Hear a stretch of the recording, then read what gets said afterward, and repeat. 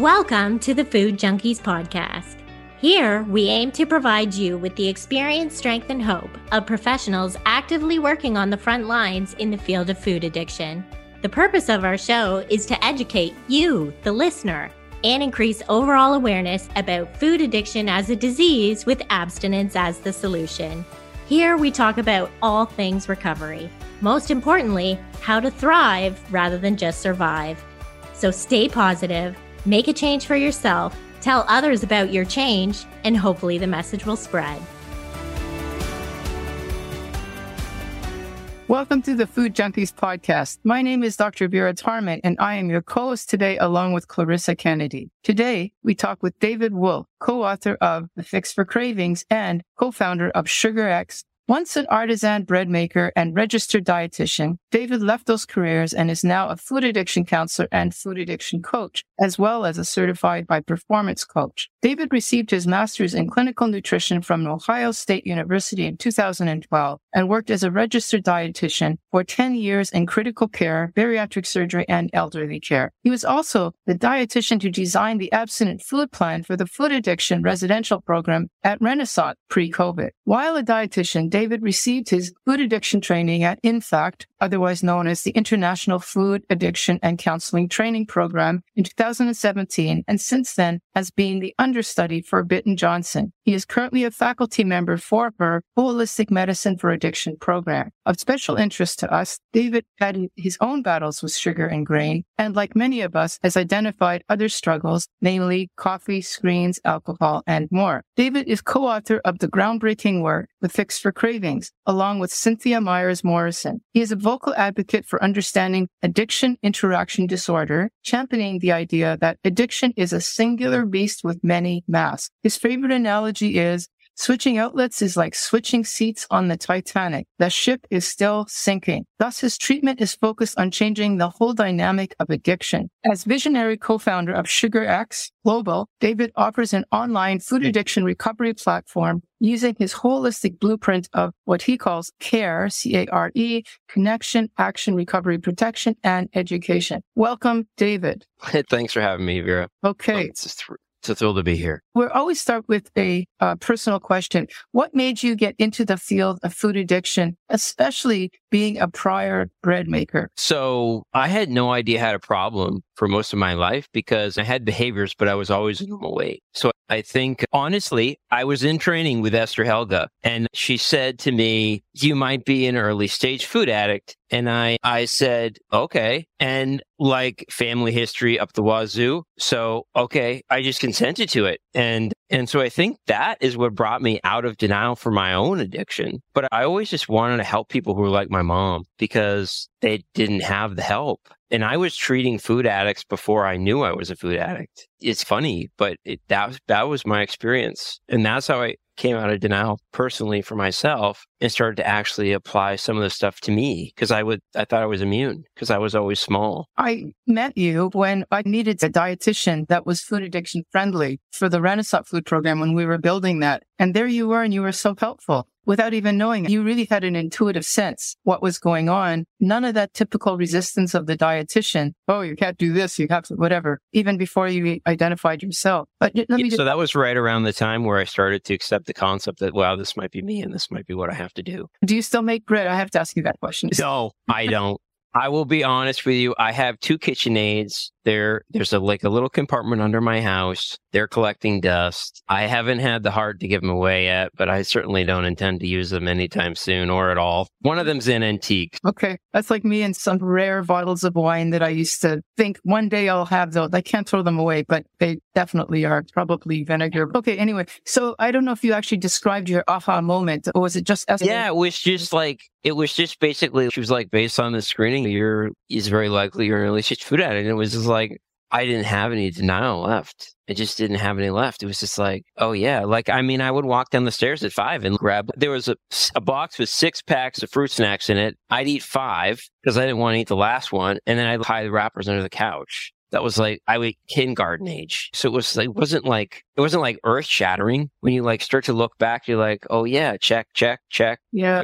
That was it. I just surrendered, at least to the concept. It's not when I got clean, but that's when I surrendered to the concept that this was really going on in my life. And this was me. But it almost sounds like you're describing the result of the normalization of our food behaviors. I don't know if it was normal, but I did it. Yeah. I think a lot of people do, but that was like the hiding and stuff. That was like putting stuff in the trash, but like underneath other stuff, or like hiding food in the freezer at the bottom and like digging it back out and having to hide it back again, like all that stuff. What made you leave nutrition itself? Because you no longer do that, you said. Yeah. So what had happened was I didn't feel in integrity with my field. I fell out of integrity with it because of the things that I was doing and the things that they were doing. Uh-huh. I tell you, where I ended my career as a dietitian, what technically was in elderly care. And one hand, I was helping addicts by night. And then I was like literally feeding the disease of addiction by day, right? We were like supplementing people. And you would see, and I worked in a locked Alzheimer unit, a huge unit.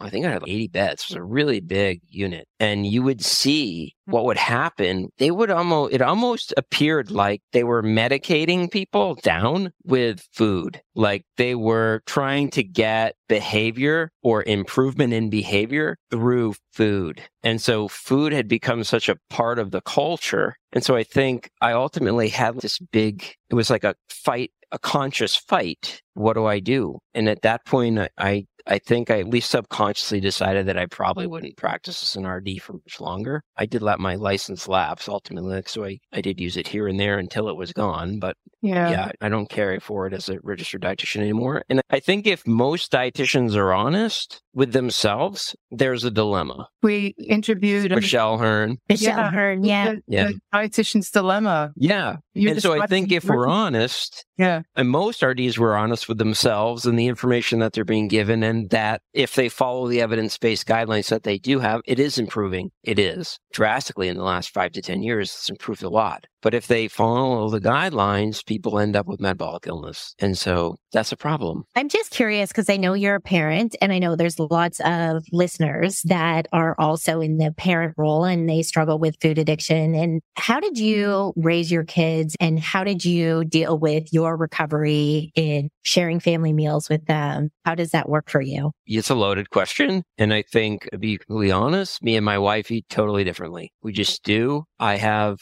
a child. She's 4. She's almost 5. And she has what I believe to be probably an addictive personality. I don't want to declare that. She's very small. And I have another one who just loves to eat meat. It's just, my kids do have their sugar around and it's in the pantry and it's on the counter. There's a banana bread on my counter right now that was baked yesterday.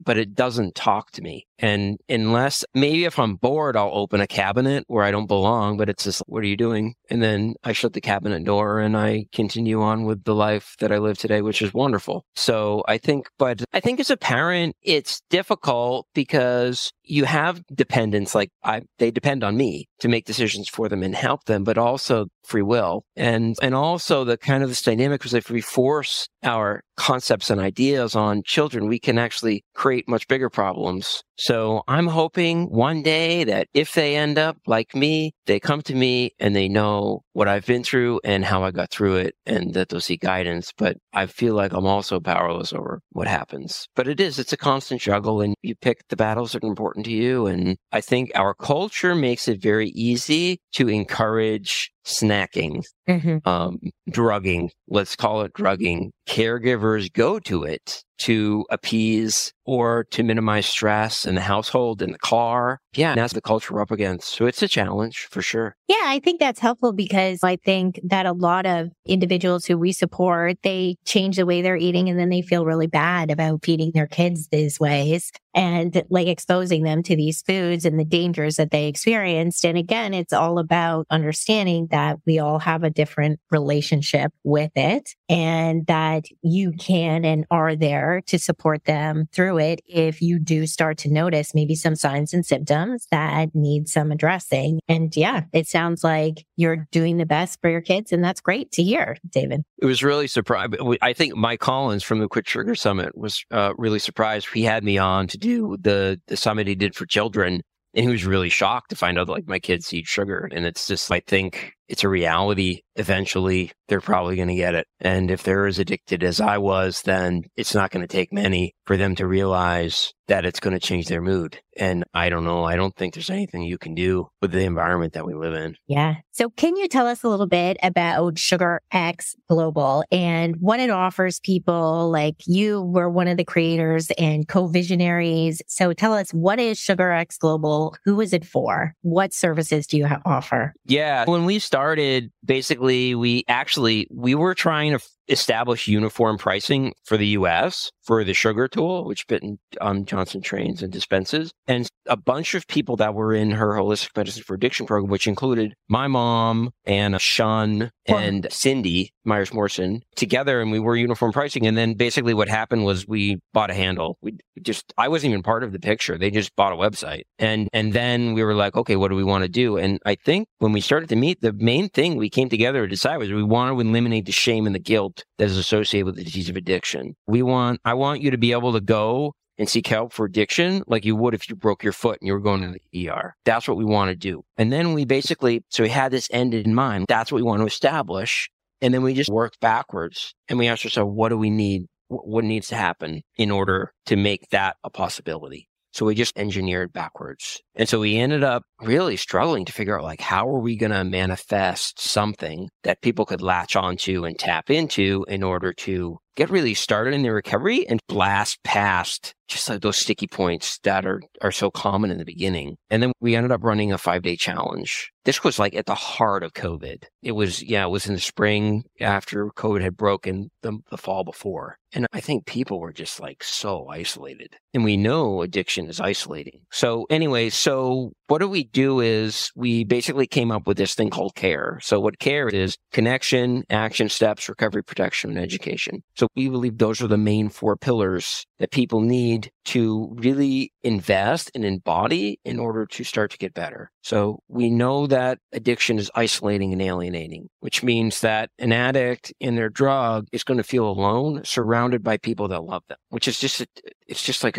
this huge dichotomy. And that's what people struggle with. So we wanted to help them overcome that. So that was the connection piece. They needed to connect with people that were like them and that understood what their struggles were, that could relate with them, that could help them challenge the denial, help them challenge the things that they were facing. And then we came up with, okay, they need action steps. They need to know what to do. I think so many people are connected, even with the right people, but they don't know what to do. Because I was thinking about it this morning as I knew I was going to be talking to you, like what are the benefits of recovery? And they're really just the benefits of habits. Once we know what the habits are, we can condition ourselves to get really good results. Okay. And then we know that addiction is a condition that often leads to relapse. So we wanted to, and the way that we look at it is that relapse and addiction are, relapse and recovery are on a continuum. They're on a line. So you're either working yourself towards recovery or you're working yourself towards a relapse. You can't be moving in both directions simultaneously. It's one or the other, right? And often people perceive relapse as picking up a drug, whereas our view is much different. We feel like relapse ends when you pick up a drug, and then you're back in active addiction. So we don't like the concept of relapse prevention. We love the concept. We hate the phrasing. We don't like it. It almost sounds like inevitable, like that you're always going to be preventing a relapse. But in reality, if it's on a continuum, we look at it like you're establishing protection in your recovery. You're moving closer to recovery. Therefore, you are technically preventing relapse. But what you're really doing is protecting what you've gained. And then education. The disease of addiction will manipulate you. You need to stay ahead of the curveball. You have to, and I think that we encourage people to stay ahead of the curveball because we stay ahead of the curveball. We're innovators. We were like constantly coming up with.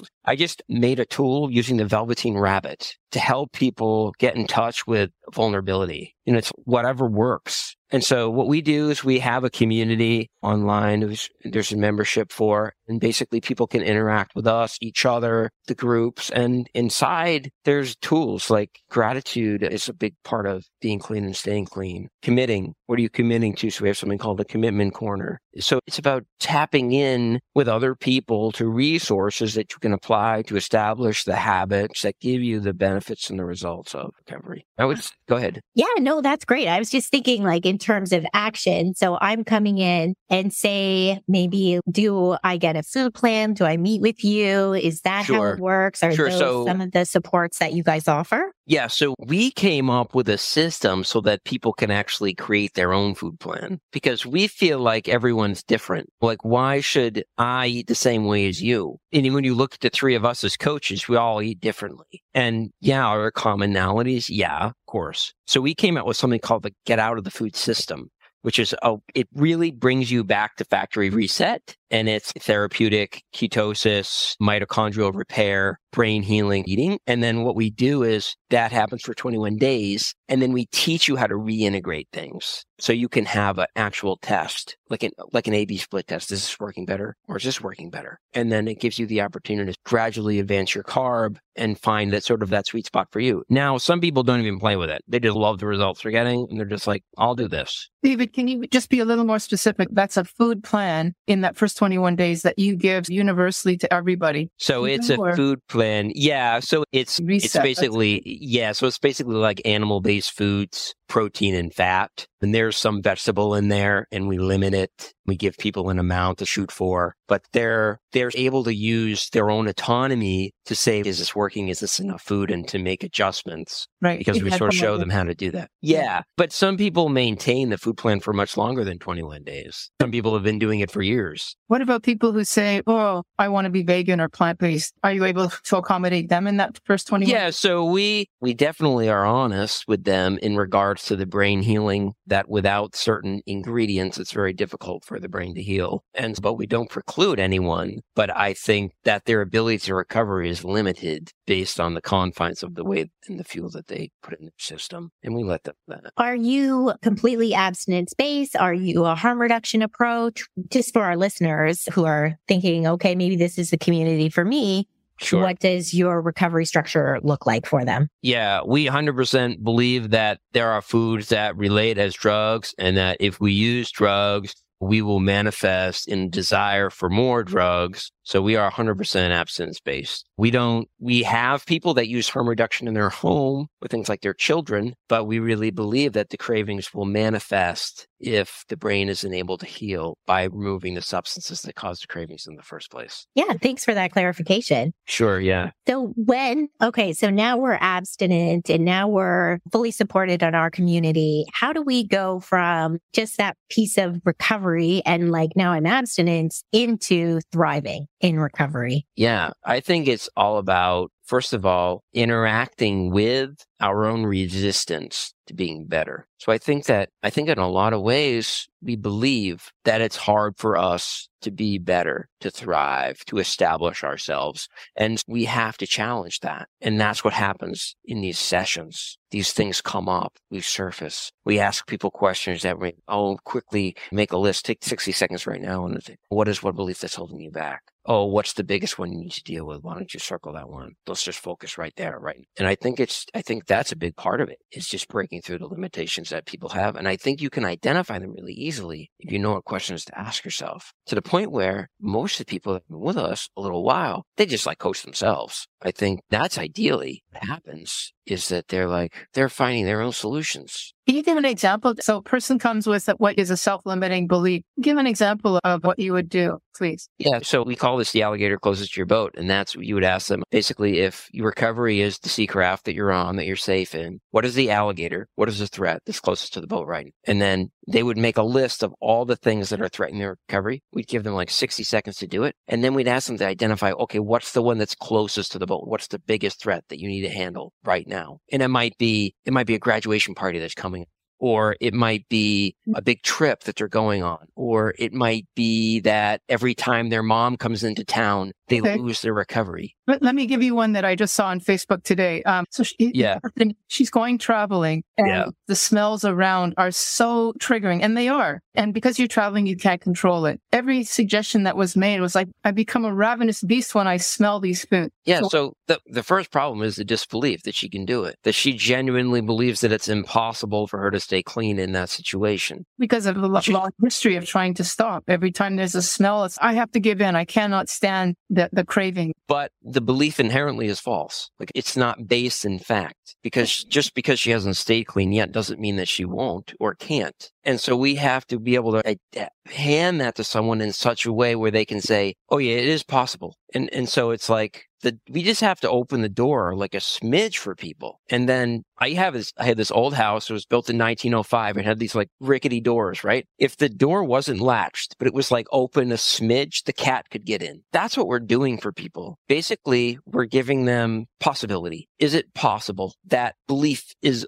even a little untrue. Okay, like the Byron Katie thing. It's not absolutely true. I might be able to withstand the smell, but I'll be miserable. Then you go back to, what is it like now? What was it like when you were in the food all the time, like 100% all the time versus in and out, and benefits and changes? Like, you get mental clarity back, you get energy back, and you start to create this, like what we call a benefit stack, where if there's some sort of change you want to make, we can put on top of each other. All right, what are the benefits of doing this? How can I make it easier for me to do this? What are the reminders? Do I have sticky notes? Do I write notes on my hands? We talk about breaking your day into quarters, like all these. Can I just get through this quarter and stay clean this quarter? All right, what do I need to focus on in the next quarter? Oh yeah, we're going to that restaurant and my husband's going to really want to eat that fried bread thing. Or how am I going to make it through that quarter? How am I going to make a commitment to myself with someone else? How am I going to follow it through? So when we start breaking these things down into these manageable bite-sized pieces for people, they can do things that they thought were completely impossible. And they're totally bewildered at the fact that they got to bed clean. And they look back and they're like, yeah. And they start to build a little bit more self-efficacy. They start to put a little more momentum. So we really don't focus on motivation, because I don't really think I can convince anyone of anything, but we really focus on momentum. Like, how do we get people? Because been in a car and your car's parked, you're in a parking lot, you're trying to turn your steering wheel.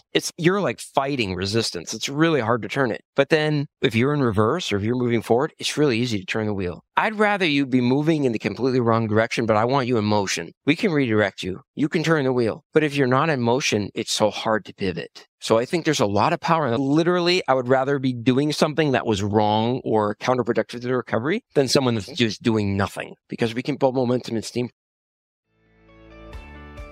Hey, Food Junkies listeners. We're just going to take a quick break here to share with you something our team thinks could help benefit your recovery with food, body, or self. Thank you again for listening. So if you'd like to join Vanessa, be sure to do so by following the link in the show notes. Our workshop is $50 US, and it will be held Friday, March 1st, March 8th, and March 15th, 2024 at 5:30 p.m. Eastern, planning for an hour and 15 minutes. Now, if you're in the Sydney, Australia area, that is Saturday, March 2nd, Saturday, March 9th, and Saturday, March 16th at 9:30 a.m., except Saturday, March 16th is 1 hour earlier, 8:30 a.m. due to the time change. So be sure to check those show notes and join us for this amazing workshop and getting the opportunity to work with Vanessa Kredler. Hi, I'm Vanessa. I'm a psychotherapist based in Sydney, Australia, and I'm so excited to invite you to this workshop with Sweet Sobriety this March. It's called Befriending Your Inner Critic with Internal Family Systems. Do you share this experience? Some of us, when we're struggling with food and weight and body image concerns, we often find a loud inner critic inside of us.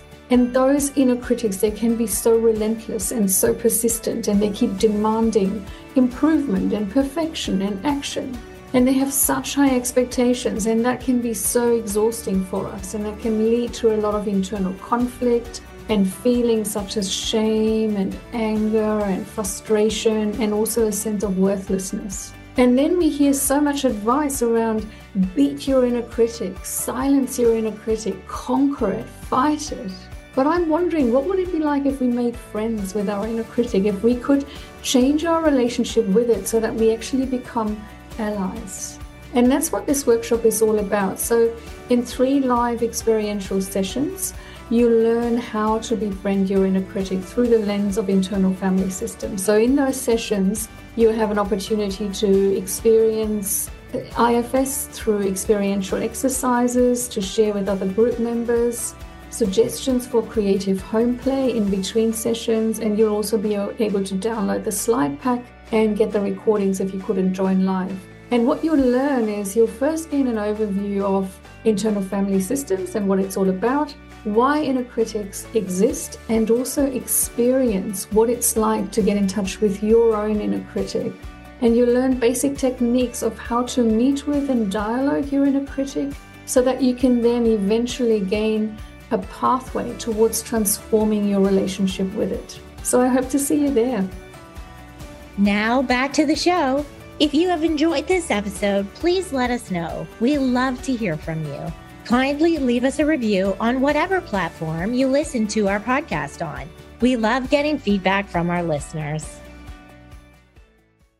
How do you work with individuals when you find their focus is on the weight, which often I'm sure when they first come in, they do? Yes, which is funny because I'm a thin male and most of our patrons are women. And I often will coach them and be like, bring this up in Anna or Judy's group. Because we're all so different in a different experience. I haven't experienced weight. That was one of the symptoms that I've never faced. I think one of the things we do is we really let the community support them. And I think there's a lot of power in that. And I think people are embarrassed to admit, and this happened like a couple weeks ago, that they're struggling with the fact that they're making all these changes, but they're not making any changes. And no, you're making changes and you're experiencing changes. It's just not that your weight hasn't changed yet. Another thing we really do is the body is going to put precedence on what it needs to do, right? It's going to free up most likely the fat around your organs first that's impacting your ability to be metabolically healthy first. So we have to understand that. We can't like point and choose where we're going to get better physically. And I think that really we have to break away from diet culture, diet mentality, diet everything, because people are coming to us so entrenched in diet, whether they've been dieting or not, they're just influenced by the culture and the media.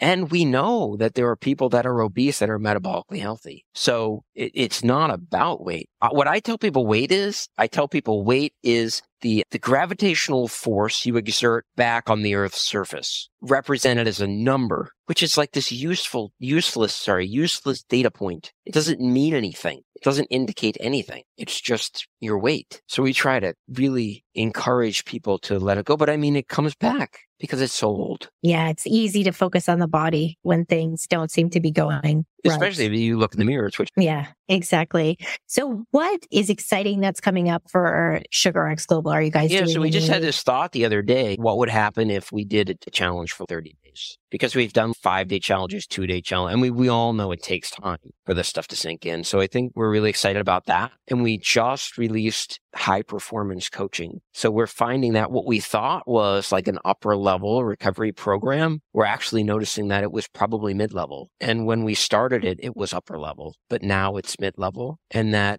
so what high performance focuses on clarity, energy, influence, productivity. The other one I can't think about. But what it gets people to really focus in on is what can they do now, right now, with what they have to become more impactful to themselves and to others. And it lines up beautifully with recovery. Like the concepts of high performance are just like, they just check off the recovery boxes. And so that's what we're releasing now. It should be starting in a week. So we're really excited. And I'm recently a high performance coach and has been a performance coach for a long time. So it's really exciting to know that there's more for people, regardless of how much recovery they have and how much experience they have with the tools that are working, and regardless how long they've been clean, there's always more, which I think is really good news for it, because that's what we were driven by. We were driven by more. This is just more goodness instead of more numbness. So I don't know what high performance goals are and how you could see that as helping with recovery. Yeah. So I think, for instance, clarity, the concept of clarity, like knowing and having clarity about where you want to go and how you want to get there. And what that ends up doing is it really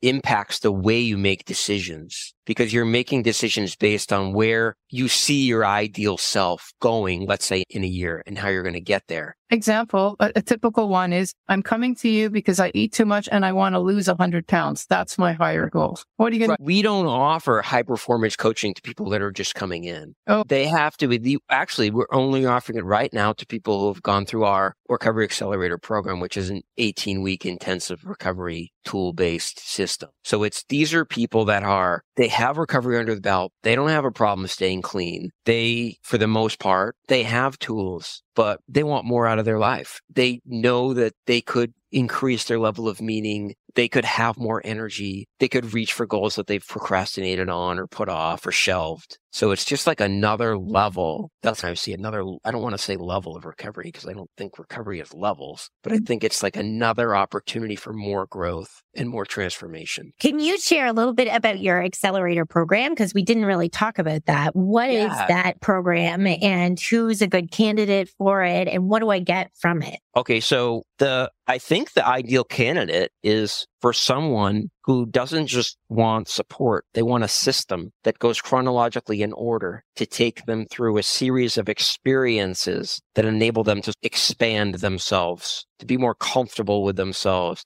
to overcome like body-related shame, to really be able to accept. I think there's acceptance and then there's like real acceptance, like acceptance of ourselves, acceptance of our situation, acceptance of our disease, like tools that enable us to go and get there. And basically, give example, please. Give an example of like full level acceptance. Of the tools. Yes. The tools that you're. Yeah. So sure. We have a tool called If My Body Could Speak. And it's basically about how we've totally resisted the things that our body has told us for years. Like, I want rest and you keep me up late. I want to be able to move around and you keep bombarding me with these things that slow me down. So it gets people to have an experience. For instance, that particular situation is really vulnerability with the body. So we can come to terms with really where we're at and where we want to go. Other tools like help us organize our mind. Like we have a tool called Mind Your Mind, and it just helps you categorize and then also rate so you know which is something that you need to work on next. So because I think a lot of the issue is that people don't know where to focus.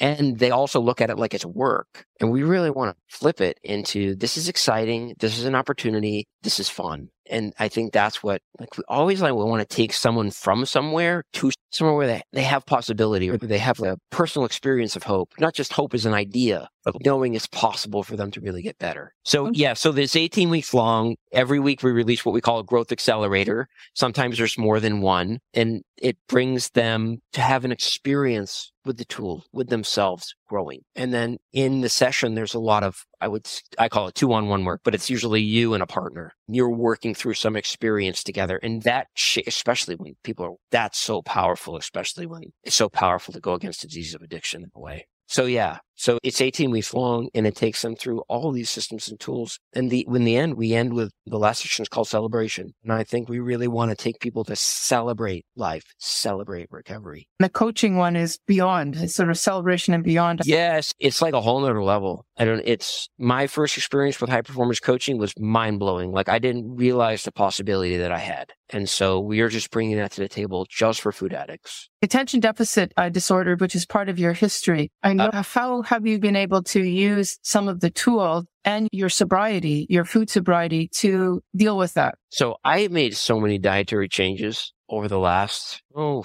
or 6 years. And I found that for the most part, I didn't really, once I went keto, which I've been keto for a while, at least in a broad sense, once I did that, I didn't really notice many improvements. I had been on meds since I was in the first grade. So I was like 6 and I could not function without them. I did it. I did it for 3 years, but it stunk. It was so painful and so hard. I was like a walking dead man and I had no idea. So I think like the food helped me to a degree, but then it didn't help me with the detox withdrawal. And I felt like I was trapped in brain fog for 2.5 years. And I was working with Bitten and some other people, and thing really broke that. I ended up actually back on the medicine. And then I had a mold occurrence in my home and it was suggested to me to go carnivore. And I said, Bitten told me to do it. So I did it. It's like she tells me to jump. I say, okay, how high? So I did it. And I think that impacted it. And I was able to have my dose of my meds from the original dosage to what it is. And I have the same level of functionality. But I think, honestly, the biggest thing that impacted my ability to function as a human being, to be a parent and all that stuff was the high performance stuff. It was that I can manufacture my own energy, that I can, I call it willful feeling. Like I have words down here, how I want on a piece of paper. You can't send a podcast, can't see it, but there's words on this piece of paper. This is how I wanted to show up today. So I have things that I can do to hone in on the result that I want to get. And I couldn't do that. And that wasn't from the food. It was more from tools. And the other thing is this concept of recovery protection, where I can look at what the main problem is and like what my behavior is and what's causing it. And then I can be like, oh, what do I want to get? Okay, what could I do differently? And then like I can use that for anything. It's not just about not being in the food. I could use it to improve my marriage. I could use it about not being a crankpot at 8 p.m. when my kids are trying to get to bed.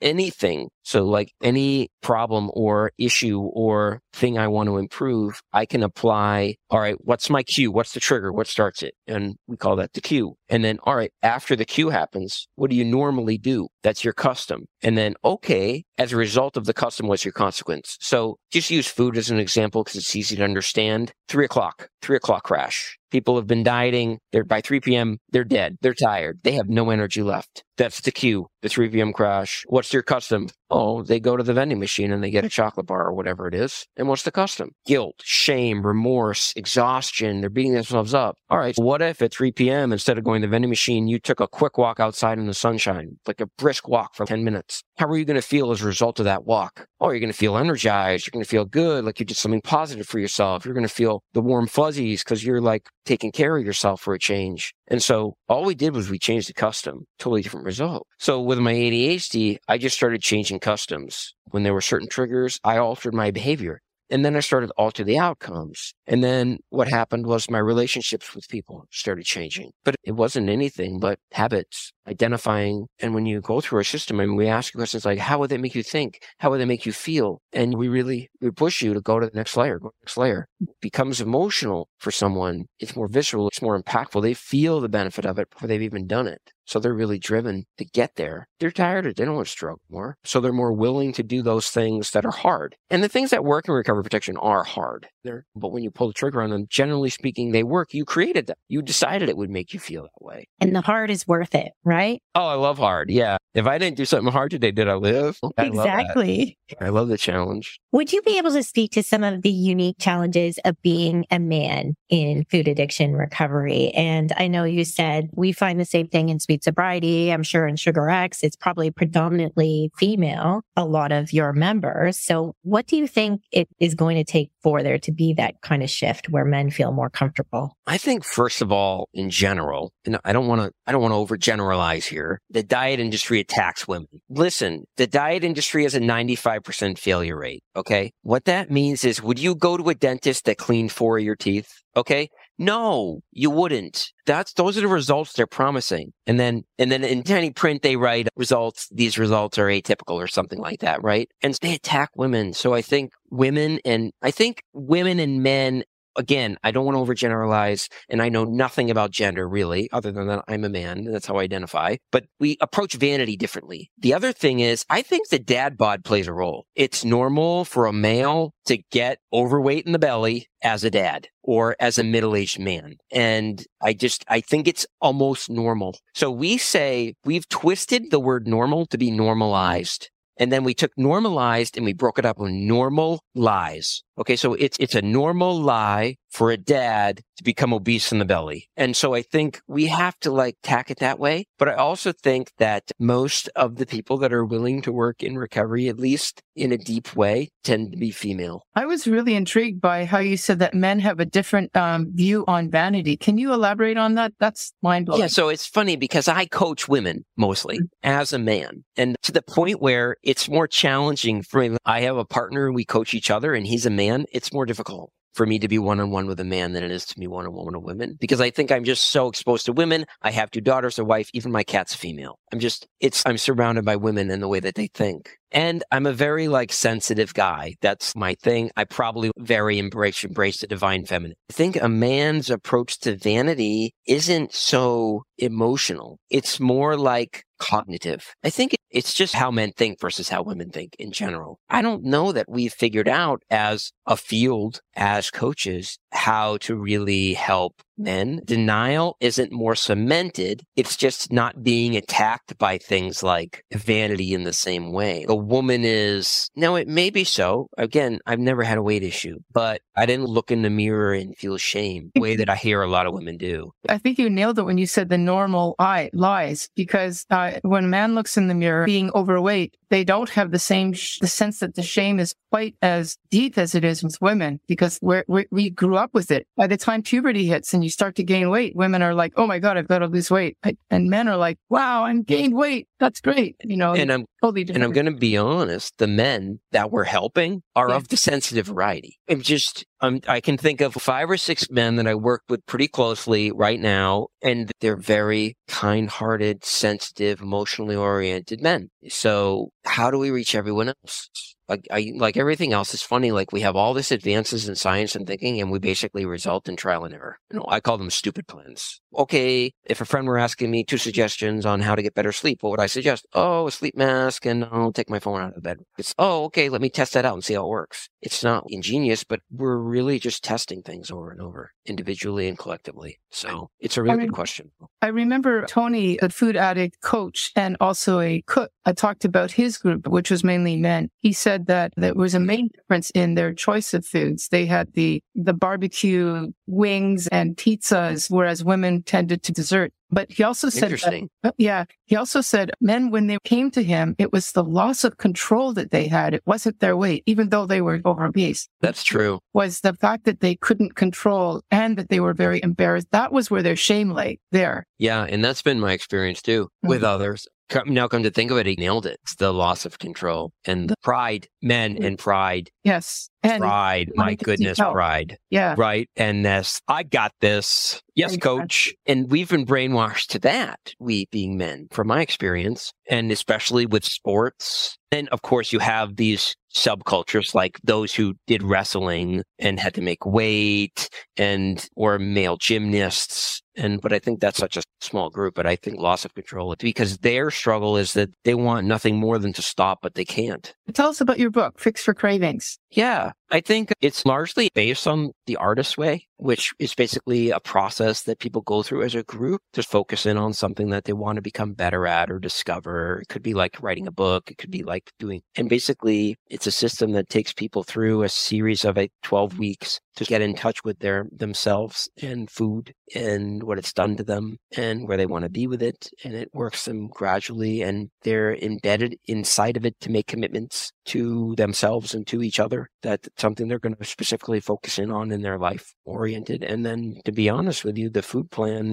there's 2 totally different options. And one is much more simple and the other one has a lot more volume. And we decided to give people the 2 options so they could decide which one they thought would work better for them. I think it just gives people, again, a system to plug into and to walk themselves through so that they can, with help of the book, of the people they're journeying with, crush their cravings. Do you use the book in your program? I use pieces of it. And the food plan, to a large degree, was based on it in its infancy. I mean, the food plan has changed because we really wanted, that was when we came in, we just started. We really wanted people to be able to create their own food plan. We wanted them to be able to have autonomy. We definitely give them some guidelines. We call them the toxic triangle: sugar, grains, and seed oils, which pretty much eliminates all processed food. Like, it just wipes it out. And we give them guidelines like that, but we really want them to be making their own decisions on what they're willing to do. And we've had people who are doing well on what they were doing. They want to optimize, so they try the new system, and it doesn't work.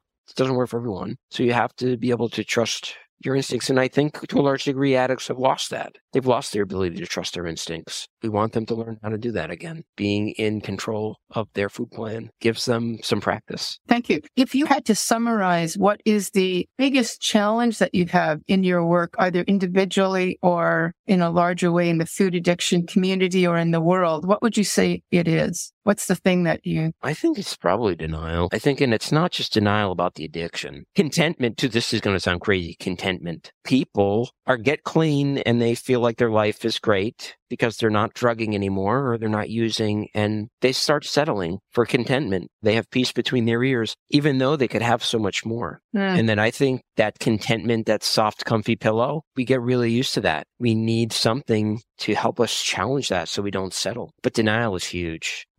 Not just of the food, but Like contentment, I think, is denial of the fact that our life could have more meaning. Yeah, if I had to pick one thing, I'd say denial. That comfort crisis that Michael Easter talks about. Yeah, it's Ryan Holiday, the Stoic, all that stuff that like pick your heart. And yeah, absolutely. And comfort is like, for instance, courage. Okay, courage is an antidote for a lot of problems that we face today. But you don't need to employ courage if it's easy for you. So that means we have to constantly be changing out what we're being courageous about, because like cold showers are hard when you start them, or if it's January and you live where I live, but it's not hard for me to do a cold shower in August. It doesn't take courage. So I think we have to keep on cycling through and picking areas to improve in and setting goals and reaching for them constantly. You said you have that 30-day challenge coming up. Is there anything else that you have coming up that you're excited about? I'm excited about just seeing people transform more, especially as we release high performance coaching. My experience with it as an addict was like, this is so designed for addicts. It really wasn't. It was just designed for people that wanted more out of life, but it's so designed for addicts. Questions, just the curriculum is incredible. So I'm really excited to just see people light up even more. And as we just continue to evolve as a community and as people, individually and collectively. Yeah, it's an exciting time in the food addiction recovery space. It's just really, there's more papers coming out, there's more research, and it's being more validated and openly discussed. And it is, I think, an exciting time to be doing what we're doing. Yeah, and as you see Judy or Anna in London, anyone, say, hey, they'd love to meet you and hear about what your successes and your struggles are. So we have a signature question. Yeah. And it is, if you could tell a younger version of yourself something about food addiction, what would it be? And then what would you say to that young baker? Yeah. What would I tell myself? I think for me, I just didn't identify with the pain and the suffering the way that I think a lot of people did. And so my bottom was really high. My bottom was that I lost a job and that I had to reevaluate my life, and I just decided to get clean. So what I tell myself is, you can only act on what you're aware of. So as soon as you come to terms with something, try to address it as soon as you can. Be courageous, even if it scares the crap out of you. Just do something. And that little baker, what I tell that little baker, I probably tell him you didn't know what you didn't know. You didn't know what you didn't know. And that a hobby doesn't have to be a drug, because all my hobbies were. Speaks to that addictive mindset, right? Absolutely. Yeah. Absolutely. Yeah. Awesome. Thank you so much for being here today. It's my absolute pleasure. Thank you so much. Thank you, David. Thank you. Thanks for joining us this week on Food Junkies, Recovery from Food Addiction. Make sure to join our Facebook group, Sugar Free for Life support group, I'm Sweet Enough. You can subscribe to our show in iTunes or Stitchers. That way you'll never miss an episode. While you're at it, if you found value in this show, we'd appreciate a rating on iTunes. Or if you'd simply tell a friend about the show, that would help us out too. Don't forget to pick up your copy of Dr. Tarman's book, Food Junkies, which is available on Amazon. If you have any additional questions, both Molly and Clarissa are food addiction professionals and work one-on-one with clients. You can find their websites and email addresses in the show notes. Be sure to tune in every Friday when our new episodes drop. As Vera loves to say, the power is ours.